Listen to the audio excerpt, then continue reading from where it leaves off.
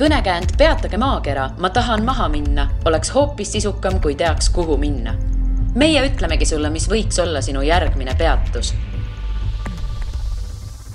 Tere, head kuulajad! Teiega on taas Õhtule reisipodcast järgmine peatus ja mina olen Liina Metsküla.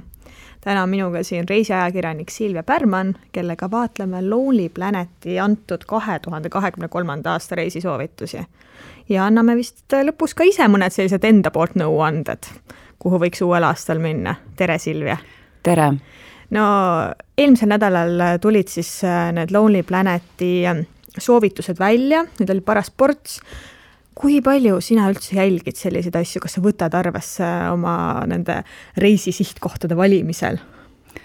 Ma jälgin huviga, aga ise oma sihtkohti nii väga selle järgi ei säti, sest mul on ikka elus mingid teemad, mingid kohad, mis mind rohkem huvitavad, sõbrad, kes elavad mööda maailma laiali, aga jälgin selles mõttes väga huviga, et nad väga täpselt jälgivad seda, mis maailmas toimub.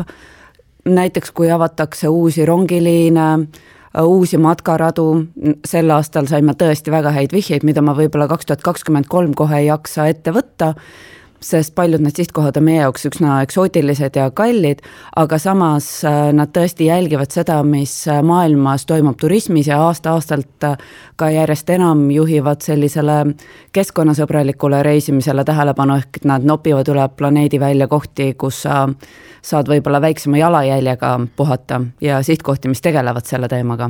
No ma saan aru, et sinu jaoks see selline aamen kirikus ei ole, et sa nüüd selle järgi täpselt oma reise planeerid, aga kelle jaoks need siis on? Et kas see on lihtsalt huvitav, et ilu asi, et me oleme sellised asjad välja toonud või ongi inimesed, kes tõsimeeli võtavad ette ja jälgivad neid ja järgivad ja mõtlevad, et on parimad valikud? Ma olen 100% kindel, et inimesed saavad siit väga palju ideid, sest meie, kes me oleme üle 10 aasta reisinud, kirjutanud sellest, meil on pigem nimekiri kohtadest, kuhu ma kindlasti tahaks veel minna, tahaks tagasi minna, siis väga paljud inimesed, kelle töö ei tähenda nii palju reisimist, kelle jaoks reisimine on kord aastas või 2 korda aastas puhkus, seisavad päris tihti küsimuse ees, et aga kuhu nüüd siis minna?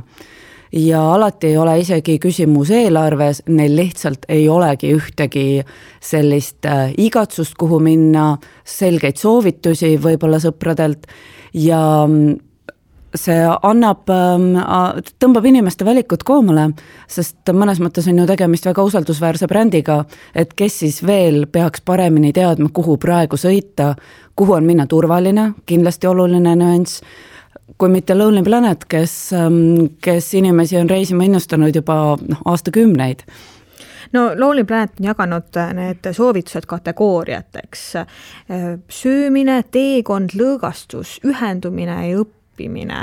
Et kas sinu jaoks teeb see kuidagi segasemaks asja või selgemaks, et võt sellesse kohta ma võiksin minna, kui ma olen tõeline toidukurmaan? Et mis sina arvad sellest? Ma arvan, et see tegelikult on neil väga hea mõte, mida nad oleksid võinud juba aastaid tagasi ära teha, sest ma ise kuulen ka pidevalt tuttavate käest tõepoolest küsimusi stiilis, mis sa arvad, kuhu me võiksime aastavahetuseks minna, kuhu me peaksime koolivaheajaks minema, mis ma võiksin oma 80-aastase emaga teha, kellele väga meeldis reisida, kuhu me suvepuhkusele sõidame ja siis tegelikult mina hakkan kohe vastu küsima, et kellega sa tahad minna, kus te juba käinud olete, mis teile meeldib, eriti kui on selline pooltuttav, et ma ei tea veel, kas ta kavatseb minna oma 4 lapse ja koeraga või ta tahab minna oma uue boyfriendiga, et see, kui sa saad aru, et kas see sihtkoht on sulle, kui sa tahad lihtsalt logeleda ja hästi süüa, või kas see sihtkoht on sulle, kui sa tahad eemale suurlinnadest ja nautida loodust, on päris palju lihtsamaks ja selgemaks nüüd läinud inimestele ja sellised üldised soovitused näiteks, et ma ei tea, parim sihtkoht sel aastal on Tai, siis tõesti suurepärane riik, aga pööraselt suur, et seda peab kuidagi kitsamaks tõmbama, mis nüüd lõpuks on neil ka ette võetud. No kui me nüüd lähme nende kategooriate juurde, siis nagu ma ütlesin, esimene söögihuvilised on ju.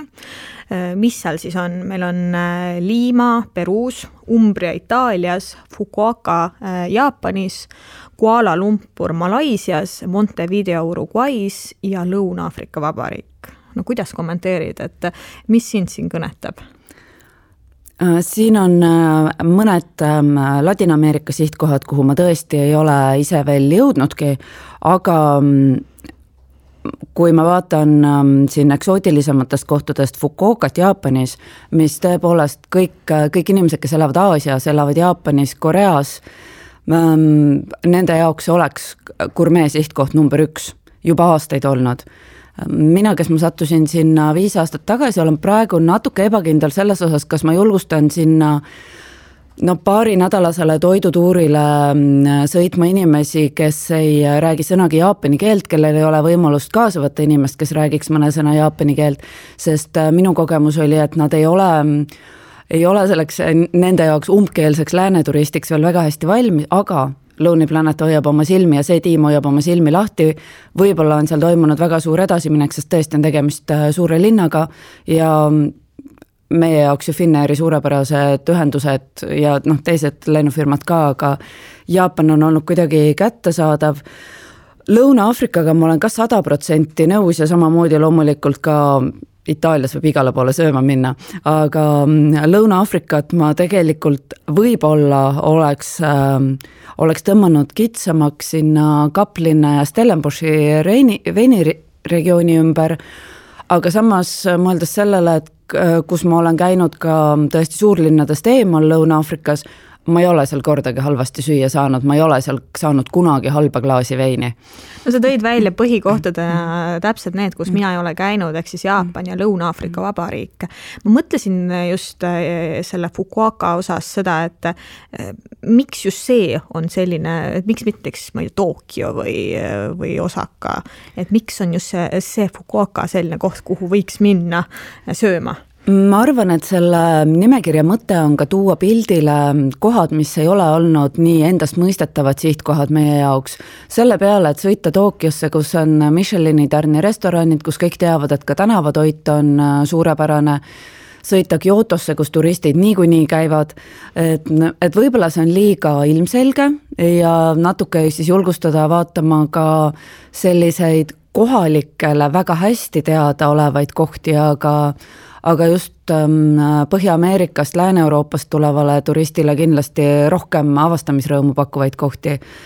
Et kui ma seda nimekirja selle pilguga vaatan, siis jah, et ega Aafrikas elavale, ükstaspuha millisele rohkem kui 50 Aafrika riigist elavale inimesele, see pole võib-olla nii suur üllatus, et Lõuna-Aafrikast tulevad selle kontinendi parimad veinid, aga meie, kes me siin joome kogu maailma veine, võib-olla ei ole sellele riiulile kunagi tähelepanu pööranud ega tea seda fakti, et nad paremad jätavad ju ikkagi endale.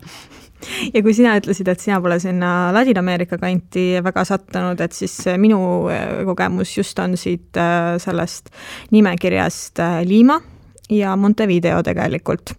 Aga päris ports aastaid tagasi ka, aga tead, mis ma kõige paremini mäletan Lima toidust või? See, et see oli nii odav. See on eestlastele lemmikteema.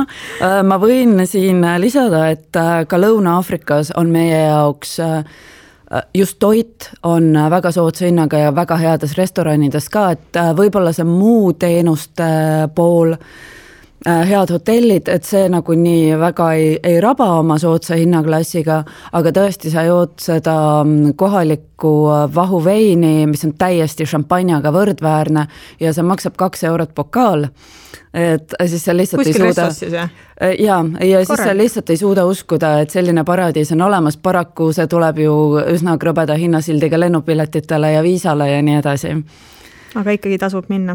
Absoluutselt tasub, enamus inimesi, mina arvan, enamus eestlasi ju ihkab Lõuna-Aafrika Vabariigis käia just looduse pärast ja safaril, aga täiesti kindlalt jätta mõned päevad nautimiseks ka kusagil suurlinnas, restoranides või veinipiirkonna külastamisele. No võtame järgmise teekond, on siis Nova Scotia Kanadas, Bhutan, Kolumbia rahvuspargid Istanbulis siis Sofiasse rongiga Lääne-Austraalia ja Sambia. Kuidas kõlavad? See on see nimekiri, kus ma panin 2 asjale linnukese taha, et ma ei teadnud, et seda saab jälle teha. Need on Bhutan ja rongisõit Istanbulis Sofiasse Bulgaarias, sest Bhutan on riik, mida ma ei ole külastanud, see on väga, väga kõrgel kohtade nimekirjas, kuhu ma tahan selle elu jooksul jõuda. Miks? Võib-olla selle salapära ja kultuurilise eksootika ja ühiskonnakorralduse mõttes, mis meie jaoks on võib-olla natuke ebatavaline, sest Eestis, nüüd me küll viskame nalja selle üle, aga 10 aastat tagasi me ju rääkisime kõik õhinal sellest, kuidas me jõuame 5 rikkama Euroopa riigi hulka, mõeldes ainult rahas mõõdetavast rikkust. Ja Bhutan on aastaid rääkinud sellest, et nende jaoks on see nii-öelda inimeste õnneindeks palju olulisem kui see rahalisse vääringusse pandav mingi indeks ja koht majanduse mõttes edetabelis.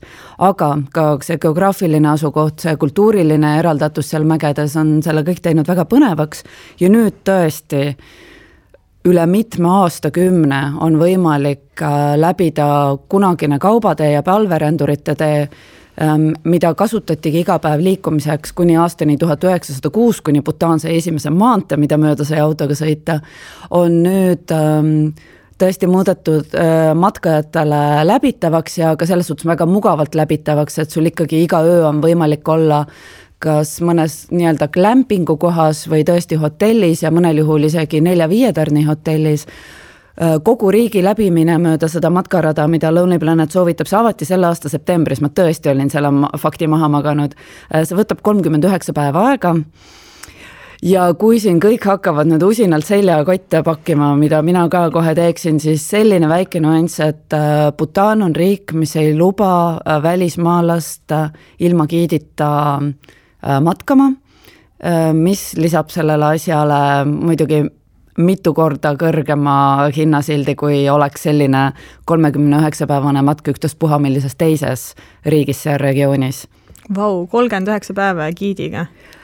Aga seda saab ka teha lühemate juppide kaupa, ma ise vaatasin, et sellised 7-päevased jupid vastavalt sellele, mis on kellegi huvid, on see rohkem kultuur, on see rohkem toit, on see rohkem pühakojad, sest kindlasti on seal ka jätkuvalt ju päris palverändureid, võib-olla mitte nii väga Eestist, aga teistest riikidest kindlasti. Et need on nagu jõukohasemad võib-olla ja kui sa mõtled, et kas see giid hakkab sulle 39 päevaga närvidele käima, ma arvan jah, et turvaline on alustada 7 päevaga. Aga mis see teine on, mis linnukese sai? Tegelikult ma olen teoreetiliselt mina olen väga suur rongireiside fänn, aga ma ei ole kunagi leidnud endale seda piisavalt mugavat ja glamuurset rongi, et see pikk reis teha. Sest ma tean, et ja mul ka väga paljud tuttavad on tõesti Trans-Siberiani kunagi läbi teinud, mis mis tänases poliitilises maailmas on niikuinii kättesaamatu, mis ei ole võib-olla kõige selline luksuslikum elamus, ega seikluse pea alati olema luksuslik, aga ma olen tegelikult sõitnud Bulgaariast rongiga Istanbuli. Täpsemalt ma ei jõudnud Istanbuli, kuna ostsin pileteid nii väga viimasel hetkel, et võimalus oli sõita ainult Edirneni, sest edasi oli rong täiesti välja müüdud ja see kripeldab siiamaani mul. Ja ma alustasin seda teekonda küll Plovdivist, mitte Sofiast, aga absoluutselt asi, mida ma tahaks elus korrata ja nüüd, kui tuli välja, et liinile on tulemas uus ja luksuslik rong, restoran vaguniga, siis absoluutselt lähen ma uuesti sellele teekonnale. Aga miks just see trajektoor Istanbul-Sofia? Et miks see on see äge ja tegija värk? Mulle tegelikult Balkan ja ka Türgi mõlemad väga meeldivad. Üldse Lähis-Idas ma tunnen ennast kuidagi väga hästi, sest see on tõesti, ma kujutan ette, et see on see teekond, kus kohtud inimestega, sest inimesed on avatud seal regioonis, sa tõesti tutvud nendega, kui võib-olla Soomes pikal rongisõidul sul sinu kõrval või vastas istuv soomlasest reisija peitub oma laptopi ekraani või telefoni taha ja paneb kõrvaklapid ka veel pähe, siis see on võib-olla see koht, kus sa tõesti saad ka mingi kultuurilise ma ei tea, kas just elamuse, aga sa saad aru, kes on inimesed, kes seal regioonis elavad, kuidas nemad maailma näevad ja kindlasti väga häid vihjeid, kuhu veel minna. Mina üldse selles nimekirjas soovitaksin taas Ladina-Ameerikat. See on ka piirkond, kus ma olen vist ka kõige rohkem kolistanud ringi ja olnud ja käinud ja nautinud. Columbia rahvuspargid, et see Columbia ja tegelikult ka Costa Rica mõlemad, ma praegu hakkasin kohe mingil põhjusel Costa Ricast rääkima, aga on tõesti selline loodusnautlejate paradiisiks, et mina olen käinud ühes rahvuspargis, neid on tegelikult rahvusparke on seal päris palju, Tairona rahvuspark, sa vist ise ei ole Columbias käinud või ole? Ma olen Columbias käinud, aga ma ei ole suurem asi loodusturist, nii et ma võin rääkida väga palju Columbia linnadest, aga just tahakski, ma arvan, et päris paljud kuulajad mõtlevad nüüd manades silmadette kahte naist, sa vist seikled ka päris palju üksinda, et no tule taevas appi, ta käist Columbias ja ta on elus. Tead, ma ei ole nii hull see asi. Minu meelest ei olnud üldse hull, ma olin kokku 6 nädalat valdavalt suurlinnades, ei olnud ühtegi ebameeldivat juhtumit, kuidas sinul? Ei mäleta, et oleks midagi hullu olnud, aga ma alati toonitan seda, et eriti just üksi olles, et sa pead mõtlema, kuhu sa lähed, mida sa näitad endal olevat ja millal sa lähed. Et ilmselgelt ma keset tööd ei käi ringi kolistamas kuskil Bogota imelikes kantides, no võib-olla ka kesklinnas ei hakka igaks üks ringi kolistama, et minul on nagu selles mõttes, ma jälgin väga seda ohutuse teemat, et parem karta kui kahetseda. Kuidas sina? Absoluutselt, ka mina ei ole ennast ühelgi reisil sättinud teadlikult kahtlasesse linnaosasse ja kindlasti ei jaluta oma kaamera muretult näpu otsas kõlkumas öösel kell 4 kusagil ringi. Aga tahtsin veel küsida rahvusparkide osas seda, et kas need on pargid, kus sa tõesti lähedki matkale, ööbid mingites RMK matkamajade taolistes kohtades või lähed telgiga või lähed giidiga? Mina käisin seal ühe päeva, ma ei tea, kas seal täitsa rahvuspargis sees saab ööbida, ma tean, et seal ümberringi on küll neid hosteleid ja hotelle, kus sa kohe saad niimoodi ärgata ja torgata ja kohe minna.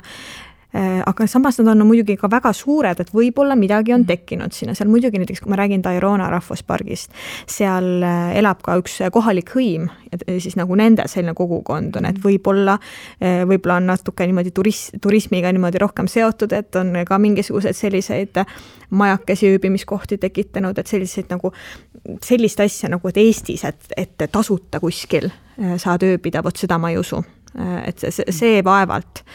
Et see hõim muuseas on selline hästi huvitav, et nad väga nagu muretsevad ökosüsteemi pärast, sellepärast et nendel on nagu nii suur mõju seal, et mingiteks perioodideks igal aastal see rahvuspark siis suletakse. Ehk siis peab vaatama, et sa kogemata ei hakka sinna Taironasse minema siis, kui see on parasjagu suletud. Et need on päris pikad perioodid, kui nad on lihtsalt nagu selleks, et loodus saaks taastuda. Ja üks huvitav nüanss on muuseas see, et sul peab pass kaasas olema, kui sa sinna lähed. Et ei ole niimoodi, et ma lihtsalt tšau, ma tulin. Kõlab väga põnevalt ja ma täitsa saan aru, miks Lonely Planet on selle pannud oma järgmise aasta soovituste nimekirja.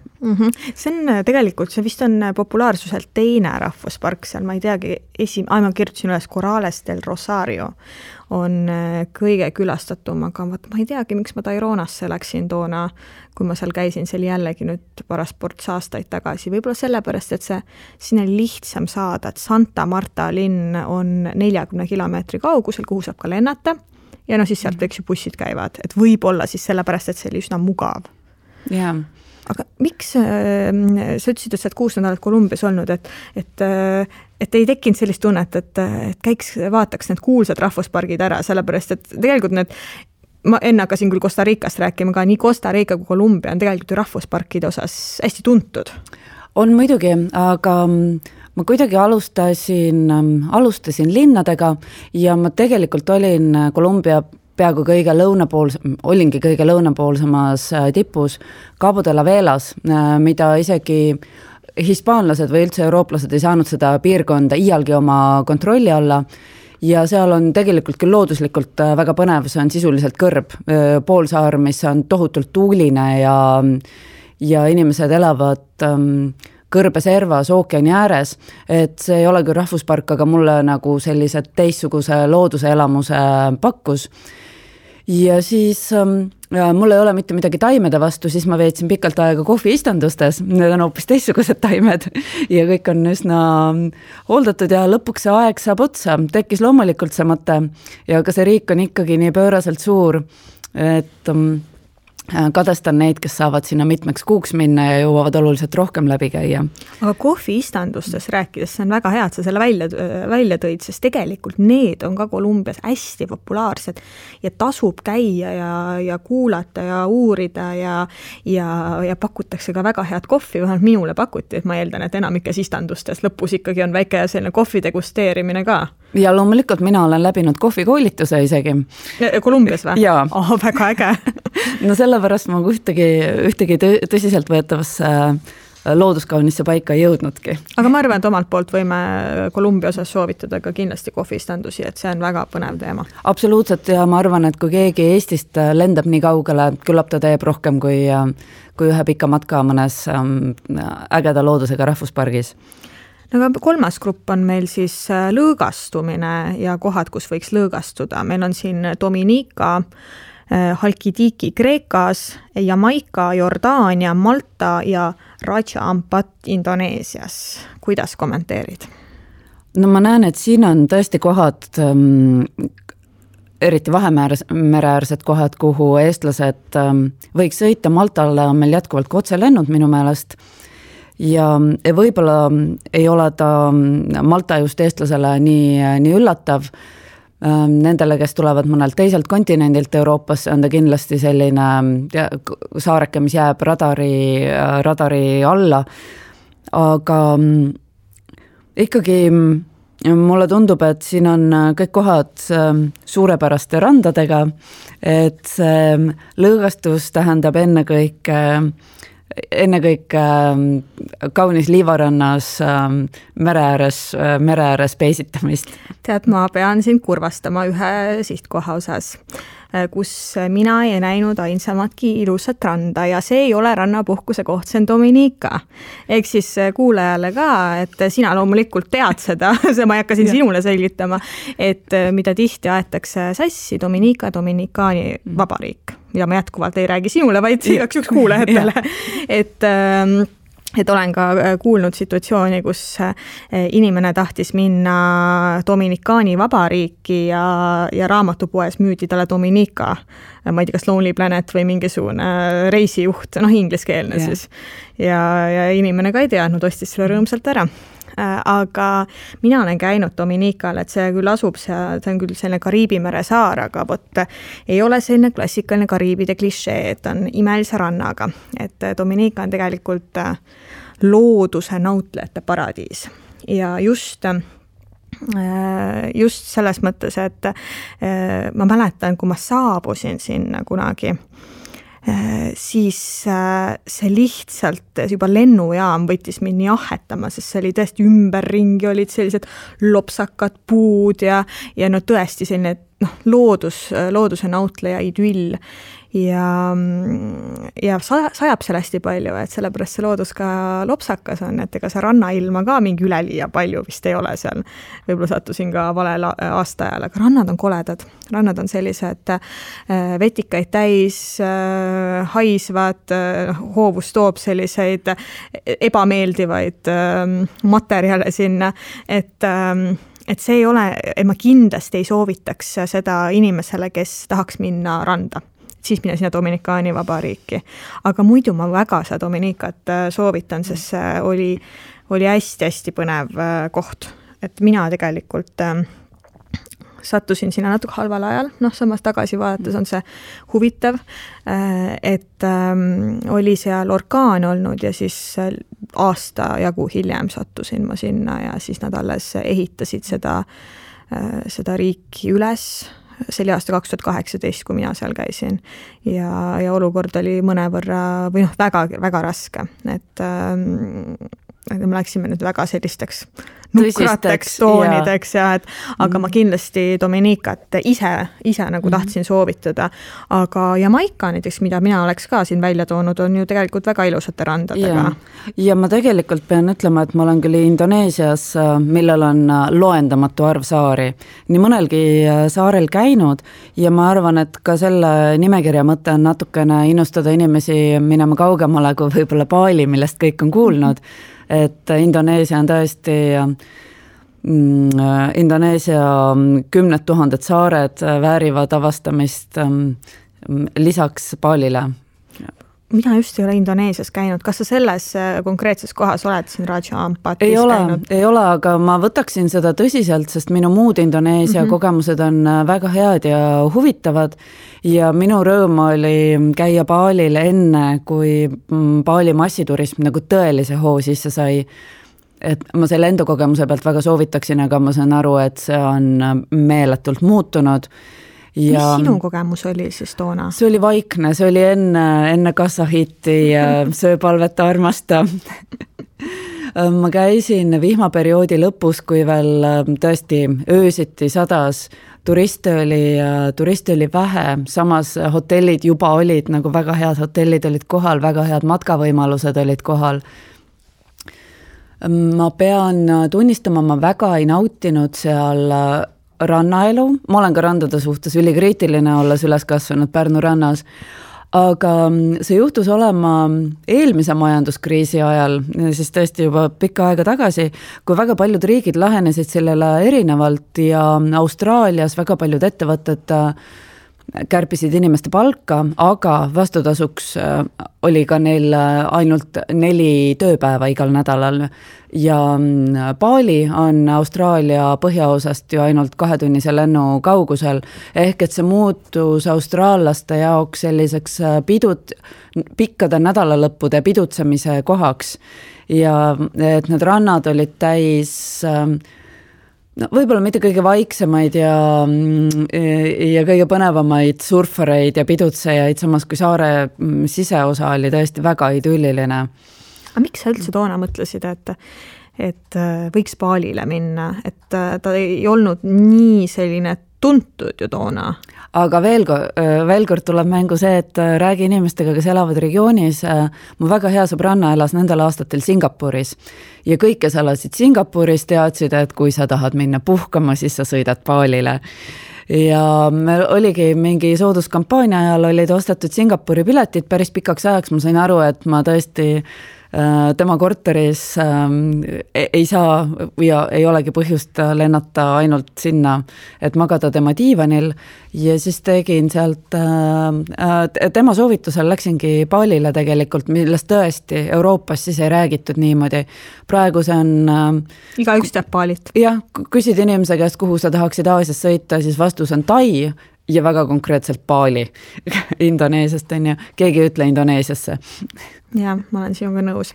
Aga 4. grupp on meil ühendumine ja need pakutud kohad on siis Accra, Ghana, Albaania, Sydney, Austraalias, Guyana, Boise, USAs ja Alaska, USAs.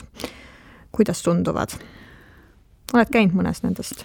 Jaa, kusjuures kui ma peaksin tegema enda isikliku soovituste nimekirja inimestele, kes elavad Eestis ja alustavad oma teekonda Eestist, et mida järgmisel aastal teha, Albaania oleks kindlalt sees. Ma käisin mõned aastad tagasi, see oli väga mõnusalt nagu eksootiline Vahemere kliima, selline hea segu Lähis-Ida ja meile võib-olla tuntumatest Vahemere äärsete riikide köökidest, ülisõbralikud inimesed, väga põnev ajalugu, äge loodus, palju randu, kohutavalt halvad teed. Ühest punktist teise liikumine võttis aega ühesõnaga pool planeeritud asjadest ei tegemata, sest me lihtsalt nagu ajaliselt ei oleks kohale jõudnud, me arvutasime nii valesti sõiduaegu. Aga kuidas sa liikusid, kas bussiga taksoga, või autoga? See oli, ütleme nii, et seal võis ühest riigi otsast teise sõita taksoga niimoodi, et ei olnud tunnet, et ma priiskan. Aga see riik on väga kiiresti just oma infrastruktuuri ja väga paljude muude asjade osas ka edasi liikunud ja sõbrad, kes käisid sel suvel, rääkisid mulle mõnes mõttes hoopis teistsugusest Albaaniast. Et seal sai ikkagi juba mootorrattaga kihutada, et see, mis otseselt ma ei ole väga nagu suur autoga liikumise fänn, aga ka näiteks bussiliiklus oli kõvasti paremaks läinud, sest tõesti me otsustasime takso kasuks, sest ühistransport oli lihtsalt nii kohutavas seisus. Et ma arvasin, et sellel bussil kukub põhi alt ära, enne kui see kohale jõuab.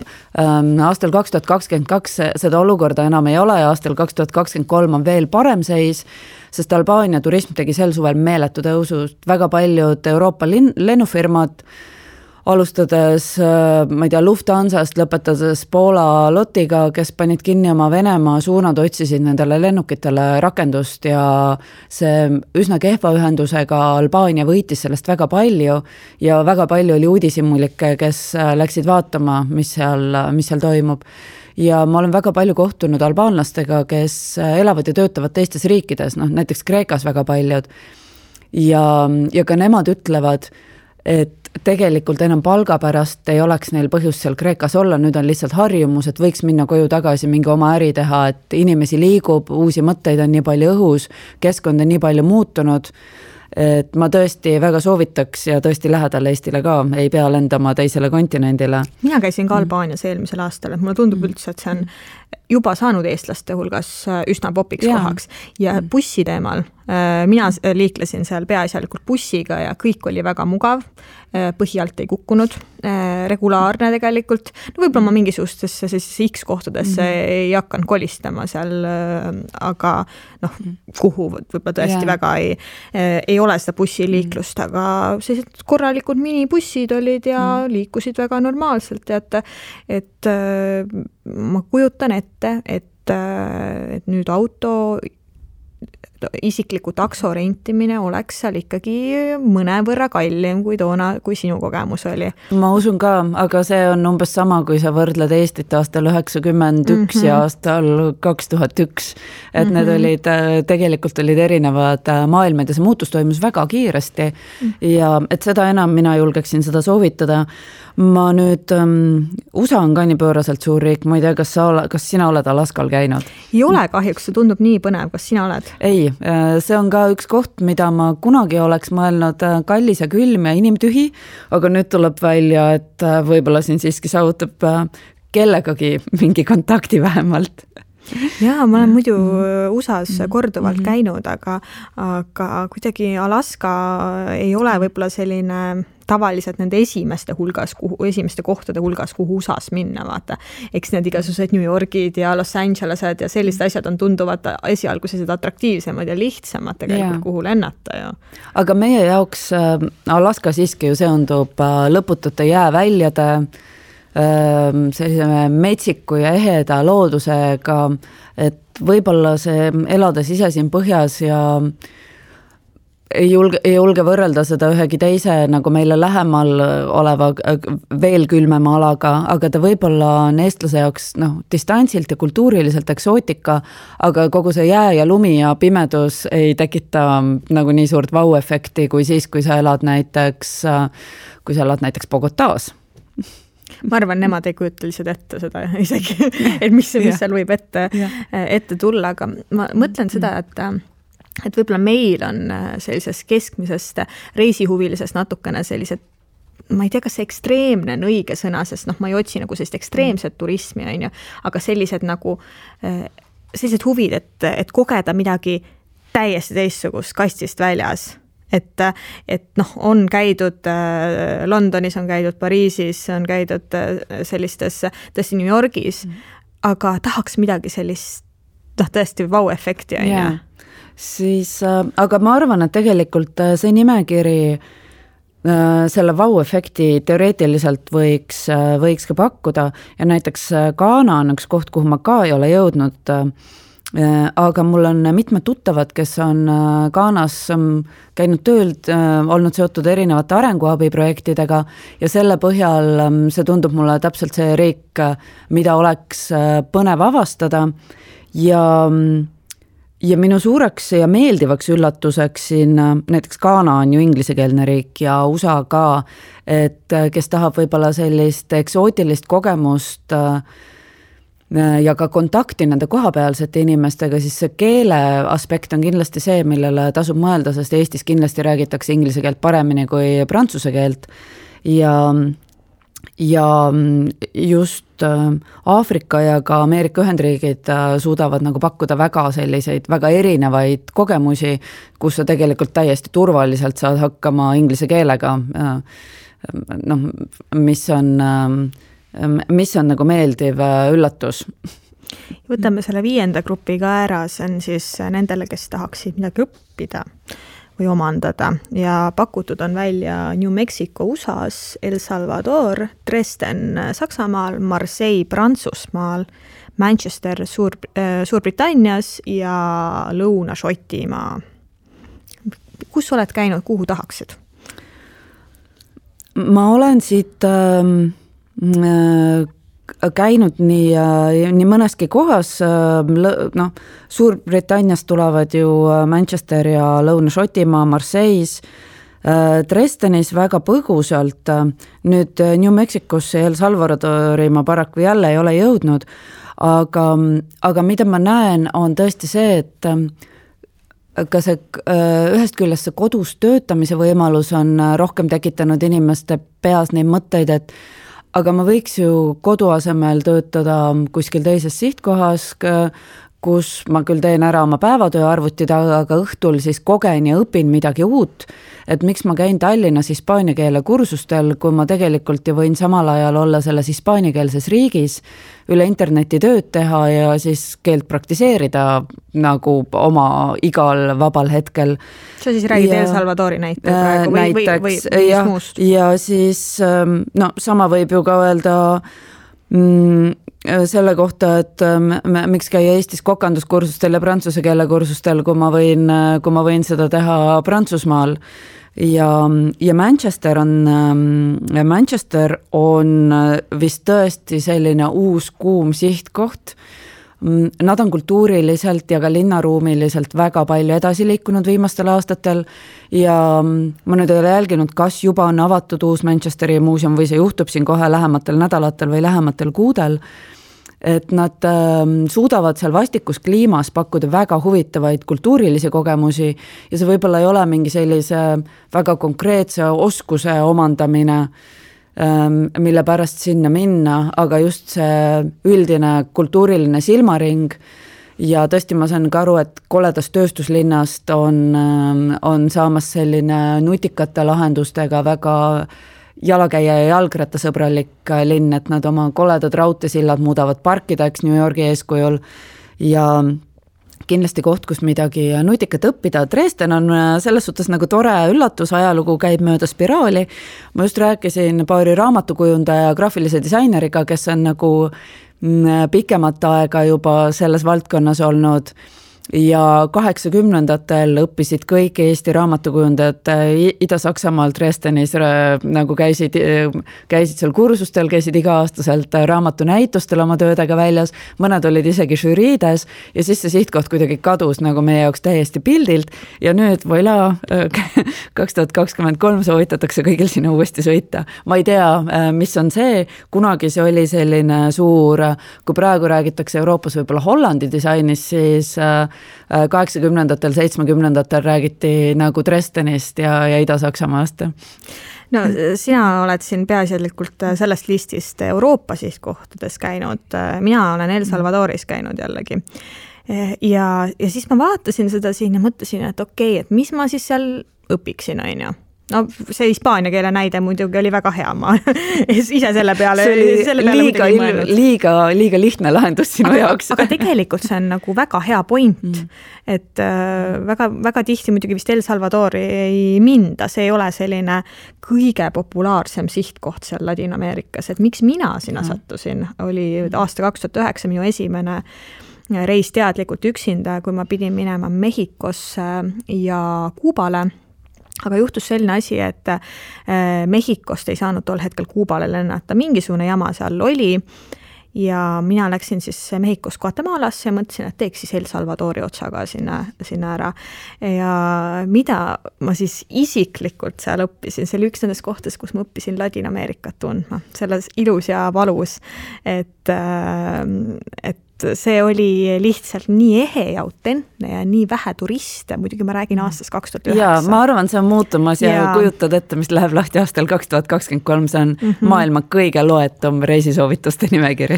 Aga muuseas tegelikult nendes Lonely Planeti all oli ka sellised mõned nagu sellised soovitused, et mida siis õppida seal, et noh, kuna ma sattusin jänni, siis ma lugesin seda ja nad soovitasid surfamist seal õppida, et see on surfarite paradiis, küll ma olin seda kuulnud küll, et seal tasub käia. Mina seal ei surfanud, minu ainus kord, kui ma olen surfamist proovinud, oli Rio de Janeiros Ipanema rannal, mis kõlab ka päris hästi tegelikult. Absoluutselt, aga tõesti ma saan aru, et igasugused vabas õhus sportimist võimaldavad alad on teinud meeletu tõusu harrastajate osas ja miks Eestis on küll suurepärased tuuled ja väga head lained surfaritele, aga miks seda mitte teha soojemas vees? Absoluutselt.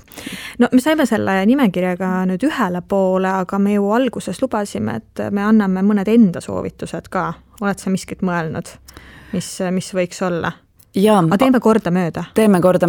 Alusta sina. No aga ma juba Albaaniat sain mainida, mis tundub, et on jäänud silma ka kaugemal ja suuremates tiimides, aga ma võib-olla alustaksid samast kodu lähedalt.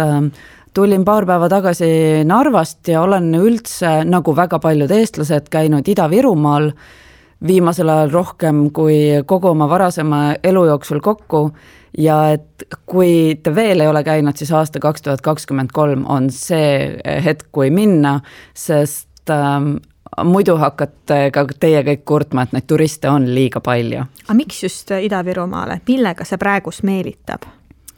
Ta hinnatundliku eestlasse meelitab kindlasti oma väga palju meeldivamate hindadega, kui me räägime suvepuhkusest Narva-Jõesuus versus Pärnu või Kuressaare, siis seda me võime endale lubada ja samal ajal, kui natuke mõtlema hakata, siis lisaks Narva-Jõesuule on seal ka väga äge Peipsi põhjakaldal Kauksirand, kus valmis eelmise aasta lõpus ka uus rannahoone ja seal on selline väga, väga tore nagu promeneerimise võimalus nüüd ka.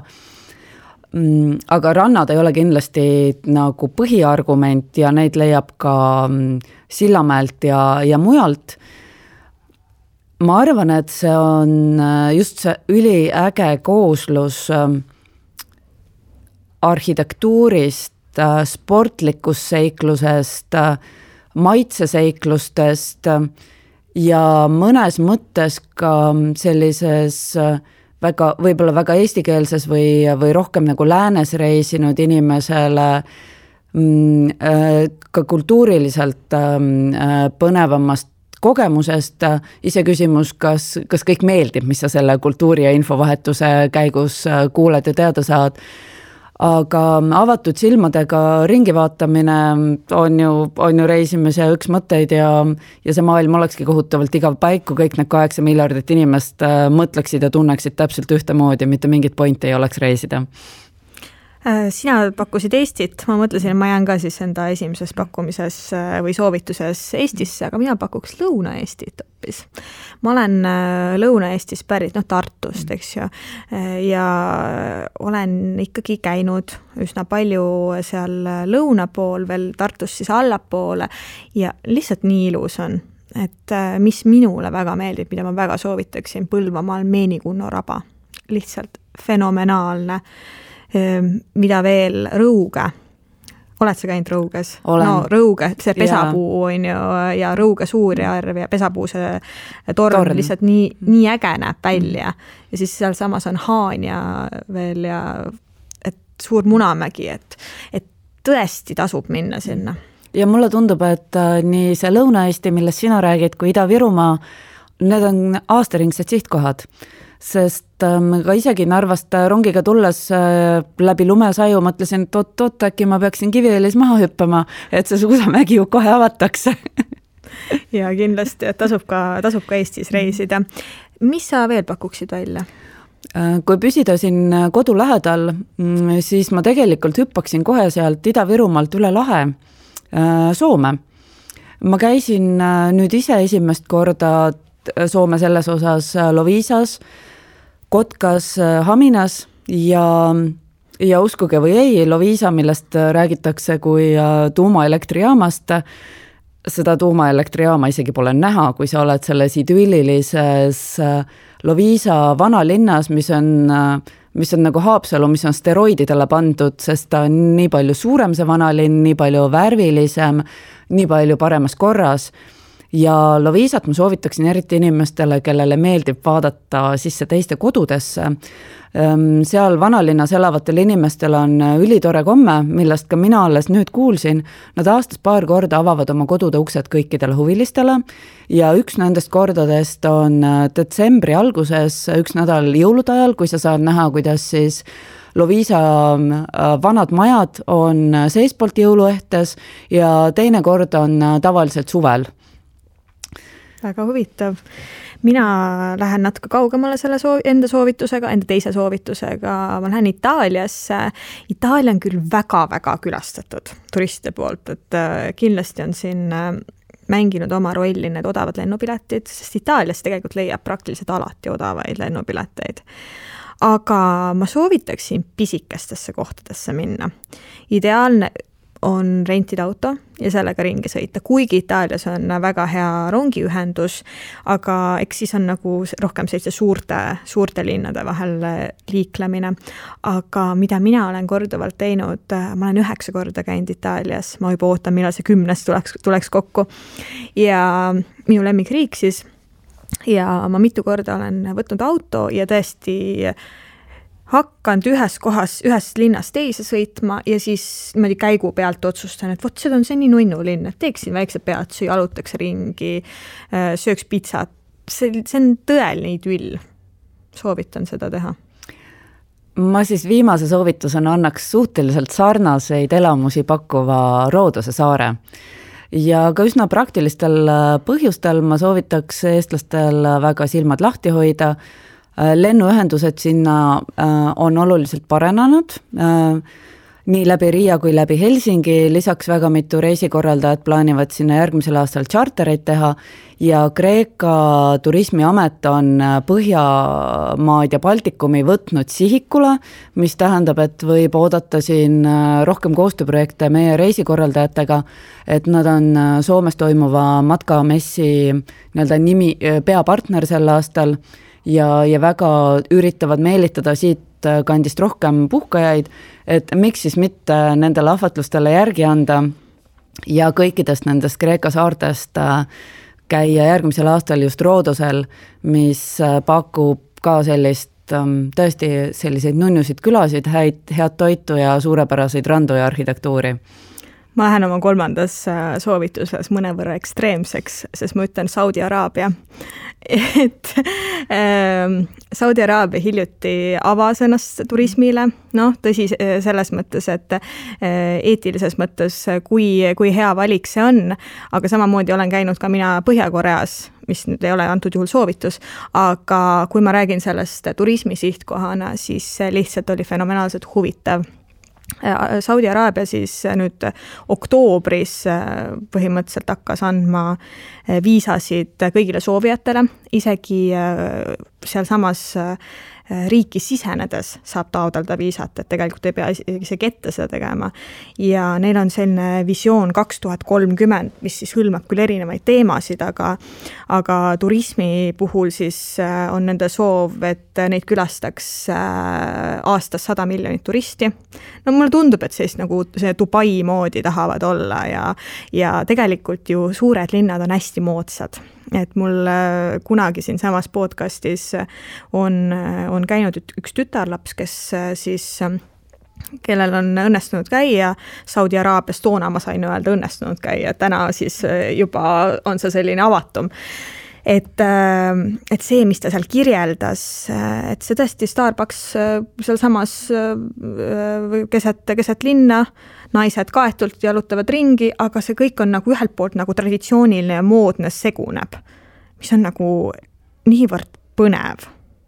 Kuidas sulle see kõik kõlab? Mis sa mu mõtetest arvad? See kõlab mulle väga põnevalt ja ma arvan, et see tegelikult on nagu väga hea soovitus inimestele, kes tahavadki mingit sellist teistsugust kultuurilist kogemust, aga samas nad ikkagi tahavad magada väga heas hotellis ja juua cappuccinot ja käia Itaalia restoranis pärast seda söömas, et see kultuuriline ekstreemsus ja teistsugune kogemus ei tuleks siis ka koos füüsiliste ebamugavustega. Ja nad kindlasti ju tegelikult ei ole selles suhtes, nad on avanenud nüüd nii-öelda puhkusereisijatele, aga et kuna neil on ju tegelikult sealt regioonist turistide vastuvõtmise kogemus olemas ja nad on harjunud massidega nende palverändurite pärast, siis ma tegelikult arvan, et nad saavad nende eesmärkidega päris hästi hakkama, et need inimesed ei tunne, et neil ei ole kusagil süüa, magada, nad ei pääse liikuma, kõik on tähistamata, ei saa aru, kuidas sinna lennujaama saab. Et ma ootan põnevusega ja võib-olla see aitab seal järjest kasvav turistide hulk ja teiste meile arusaadavamate väärtustega inimeste hulka neil natuke sättida paremasse tasakaalu, just kui me räägime naiste õigustest ja demokraatlikest väärtustest seal riigis. Tegemist on jätkuvalt ikkagi väga konservatiivse riigiga, et see avanemine tuli koos selle jutuga, et nüüd saavad ka mees ja naine hotellis ühes toas ööbida, tähendab need mees ja naine, kes siis pole abielus. Aga ega kõik hotellid seda ei jälgi, et mulle tundub, et see on selline riiklikult öeldi, et jah, nüüd te võite, kui te elukaaslased sinna minna. Aga no ma uurisin seal, mul sõrmus sõrmes ei ole, et minu puhul nagu tekkis see probleem, et ma ei saaks oma elukaaslasega koos sinna minna, võib-olla ma leiaksin mingid sellised hotellid, kus me saaksime ühes toas ööbida, et muidu meile pakuti välja, te võite kõrvuti toad võtta. Ma ei tea, kas ma viitsin niimoodi minna. Kas see on see puhkus, mida sa tahad? Jaa, täpselt. Et see kuidagi nagu riiklikult mulle tundub, on see öeldud, et jah, me nüüd teeme, aga hotellidel on ikkagi see oma autonoomia, et omanik ütleb, et ei, ma ei taha seda. Et nad ikkagi ajavad seda rida, aga ma usun, et mida rohkem seda turiste hakkab voolama, seda rohkem nad ikkagi peavad avanema ja nagu olema aktsepteerima seda kõike. Muuseas, Wizz Air lendab sinna ja väga, väga palju on sinna lende. Ja need ei ole isegi väga kallid lennud, et ma nüüd täna ei vaadanud just, aga mõni aeg tagasi ma vaatasin ja edasi-tagasi lend mõnesaja euroga, mis on nagu, ei ole üldse nii palju. Selle eksootika eest. Ja ega inimeste väärtused ju käsu peale ei muutu. Et kui valitsus ütleb, et nüüd me teeme niimoodi, siis tegelikult aastasadu on tehtud teistmoodi ja see muutus nii lihtsalt ei käi. Aga mis on minu kogemus, mitte üldse tahtes nii pööraselt kaitsta nende väärtusi, et kuna neil lihtsalt see külalislahkus on geenides, et siis välismaalasena ja ka üksi reisima naisena see tihtipeale läheb, see kohtlemine on hoopis teine, kui kohalik naine läheks üksinda restorani või üksinda hotelli, et välismaalasel on mingi privileeg, sest tema on külaline, tema on igal juhul hoitud, hästi vastu võetud ja külaline võibki olla natuke veidram, sest ta ju tuleb mujalt ja läheb ära ka lõpuks. Absoluutselt. Igal juhul, Silvia, ma tänan, et liitusid minuga täna selles vestluses. Aitäh kutsumast ja aitäh heade vihjete eest! Ja aitäh, Lonely Planet! ja Järvepeatus on eetris juba tuleval kolmapäeval. Kuula meid igal kolmapäeval Õhtulehest, SoundCloudist või iTunesist ja ära unusta meie podcasti tellida.